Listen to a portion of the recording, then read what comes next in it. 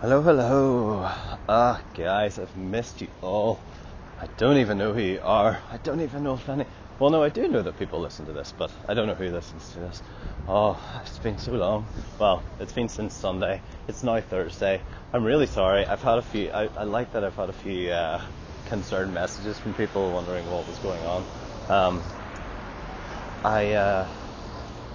Yeah, I don't know. Well, I had a bit of a blitz on Sunday where I released 4 at once, so I thought I'd give people a bit of time to catch up and listen to that stuff. But also, honestly, I've been a little bit under the weather. I was not good to myself. I stayed up too late one night working, and I am such a wimp when it comes to sleep. It just affects me so severely, and I caught a cold the next day, and I've still kind of got it, and I haven't been feeling, well, no, I guess I have been feeling sorry for myself a little bit, but more just kind of had the head down working, and I just wasn't really feeling up for podcasting, but not to worry, I'm still going. I'm going to hit my 21 episodes, and then I'm just going to surpass it and keep going, because I love doing this. I'm actually heading up to Us 2 at the minute to meet Joel, who runs the studio there, which Us 2 are one of our absolute hero agencies in London. Well, actually, no, they're all over the place, but started in London, and Mills introduced me to Joel, and I'm away to see him now, so I'm totally excited about that. Walking through the city, walking through the park. There is an amazing park in Sydney. I think it's actually called Hyde Park, and I know that is in London, but I'm pretty sure this one's called Hyde Park as well. They copy a lot of English and Irish names for obvious reasons. Anyway. But do you know what? I feel like I have been holding back from recording this because I've just been wrestling through some things, and sometimes I just don't know how to express it, or I don't know how to put it out there. And then I remember that's what you've got a podcast for, and that's why you record these things. So, not quite sure where this is going to go, but I do know what my issue is, so I'm going to talk it out and see if it gets me somewhere. Dawson Andrews, the company that I started a few years ago with a few friends. Trumpet. Oh no, that's a saxophone. It's growing, and it's kind of maturing at the same time, or at least there's this feeling that we need to mature. So that we do our jobs properly and we grow like we want to, and growth isn't the most important thing for us, but it is pretty important. We've got ambitions to design some pretty massive experiences in the world for different companies and organizations and governments, and we've kind of got a list of just different things that we redesign. London Underground being one, Tate Modern being another one. The other week we were talking about how we could get the Man United supporters to simultaneously sing what's their song? Glory, Glory, Man United. Is that what they chant? I don't really know, but anyway, how do we get all those people all to sing all at once and create this awesome experience through mobile, which is otherwise distracting us and disconnecting us from the people around us, all that stuff is exciting, and I think to a certain extent you have to be a certain size to get there, to be credible of it, and to have the experience, and we're very quickly scaling up to that, and there's just so many things that come with becoming that, and one of those things is growth. So we're talking about it a lot, and we're getting into the gritty issues that we maybe didn't we maybe didn't encounter before. And it's crazy what it makes you question in terms of how you value relationships and where the line between business and relationships are, especially when it comes down to money and comes down to like the real like how much someone should be paid for something, like I just hate that chat. I hate that question. I think maybe it's just my own personality, a very personal thing. I'm not saying it's a bad question. I think it's a very good question. But for me personally, I am really struggling with it because that's not how I value people.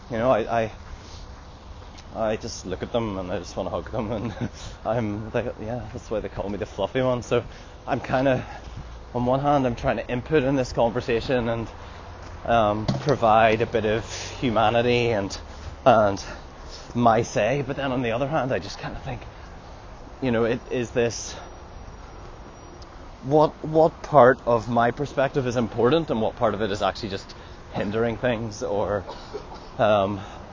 slowing things down, and I think asking questions is always good, so I'm definitely not hesitating on that. I've got a big massive email full of questions at the minute that we're batting around, so yeah, I mean that in itself is fantastic, but yeah, what's the line, what's the line between business and relationships, which is ultimately what I think I'm in it for, and it's what I think I'm good at, and so I'm struggling with it. I'm struggling to know how much I should really input and how much my opinion on this stuff is important, but then at the same time, of course, I see it as this cracker opportunity to do something different and to make a statement out of that decision. And I feel like every decision that we make as a company really reflects our beliefs, and I don't want to just conform to the way of doing business, Business 101, whoever wrote that book. It's probably not a book. There's plenty of books on how to do business, and I don't want to read them because I want to do it myself. I want to figure it out. But then, is that wise? That's my entire dilemma. Is that wise, or should I just learn from people that have done it before me? When I look at the companies that I admire and the entrepreneurs that I admire, they've all paved their own way and done their own thing. But those are the stories that you hear. Those are the exciting parts that the Wall Street Journal writes about. They don't write about the copy and paste job that they did of the sales incentive scheme, or or the terms and conditions that they just hired a fancy law firm to write up because they didn't have time to do it. Like, you see the little glamorous bits, and those are the bits that I find exciting and I want to do. But at what point do you just need to accept that some ways are the way it's been for 50 years, and it's good not to change that? So really difficult, but at the same time, what I'm really trying to do is not attach with that identity of being a founder and a director of a company, which has its responsibilities and all that jazz, and I am very aware of them, and then some. But if I identify with them too much, then I just get lost in it, and I lose perspective of the journey that I'm on, which is ultimately just bringing me into deeper questions about myself and about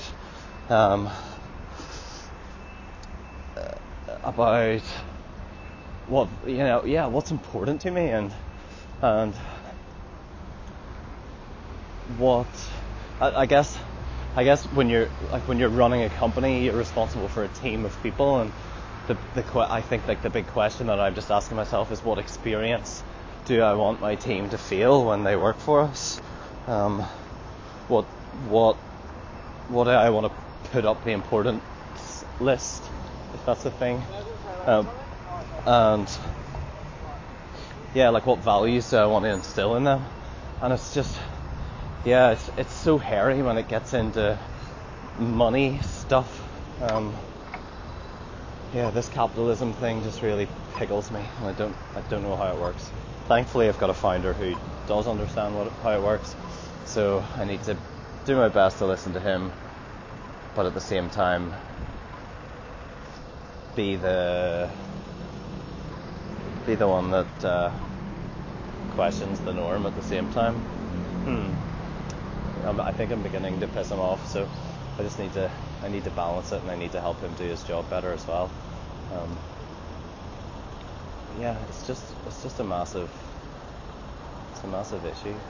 Yeah, sorry, look at me diving right back into me and my little story. I read this amazing thing just yesterday. I'm going to read it to you. It's from this guy Richard Rohr. He's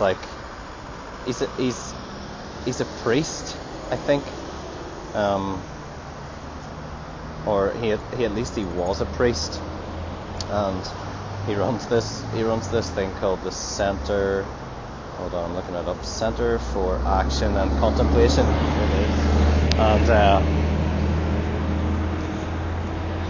yeah, he talks a lot about oneness with the world and with our experience, and how our ego creates this alternate sense of self that just divides us from the world around us, the people around us, and it kind of creates this illusion that we are different from the people around us, and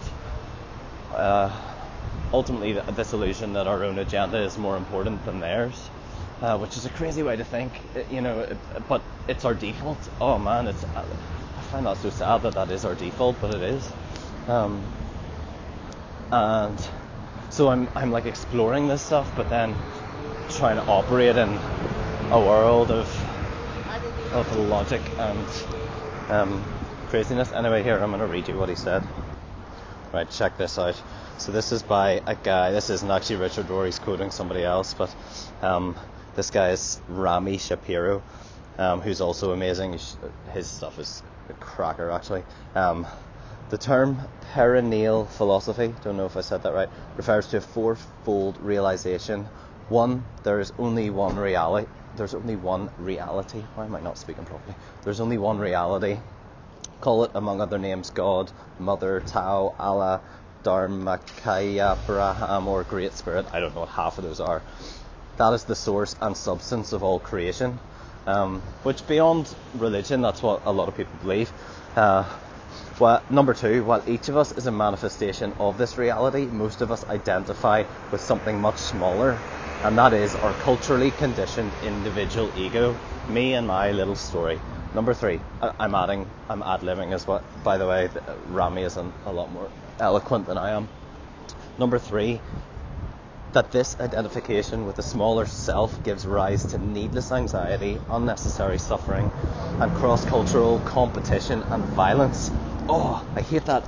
Or I love that. I hate that. Number four, that peace, compassion, and justice naturally replace anxiety, needless suffering, competition, and violence when we realize our true nature as a manifestation of this singular reality. Whoa. The great sages and mystics of every civilization throughout human history have taught these truths in the language of their time and culture. I think that is why I've veered here. This idea of I don't know. Maybe I'm being unrealistic. Maybe I'm trying to create this aspirational world in a pretty broken up world. But like, what if our company could be a place of peace, compassion, justice, that replaces anxiety, needless suffering, competition, and violence? And I know that sounds very voodoo and weird, but teamwork is always the best work. That's what of all the business books that I don't read, that's what's preached. The sum of your the sum of your parts is greater than the whole, or whatever. But basically, teamwork is better than individual work, and I'm just so conscious of that, and with not a lot of experience in building teams. I guess I've more been kind of put into teams and just being a little catalyst for different things. Apart from my own team that I ran like years and years ago, probably not very well. So that's even more testament to how bad I am at it. I wonder if, I don't know. I wonder how we create this sense of team where there's a oneness and there's a trust with each other, and like we often talk about the All Blacks as a rugby team, and the way that, like, I can't remember what the World Cup was, but there was a World Cup where Dan Carter was playing number 10, and the amount of times he passed without looking was just astounding. It was absolutely incredible, and I just love that idea of passing without looking to our team, and just like feeling that we have each other's back in every sense of the word. So how do I get that into a company? How do I keep things fair? How do I reward people for their hard work? And then how do I insert myself in there and like, oh my goodness, I'm walking the totally wrong way. How do I insert myself in there and assign value to myself, and I don't know, it's all so confusing, but that's what I'm wrestling with, and I hope I get there, because I think this stuff's important, but at the end of the day,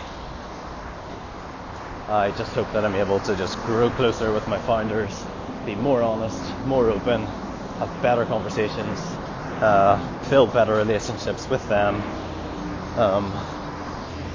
and have a great time while I'm doing it. That's my big mission at the minute, just like to let go of the stress of these decisions, because ultimately they don't matter. I mean, they do matter, but it's not the decisions that matter, it's the process that you go through to get there. I must be such a melter to work with. Oh my goodness. Okay, over and out. I'll let you know how my time with us two goes next time on Camcast. Oh dear, sorry about that.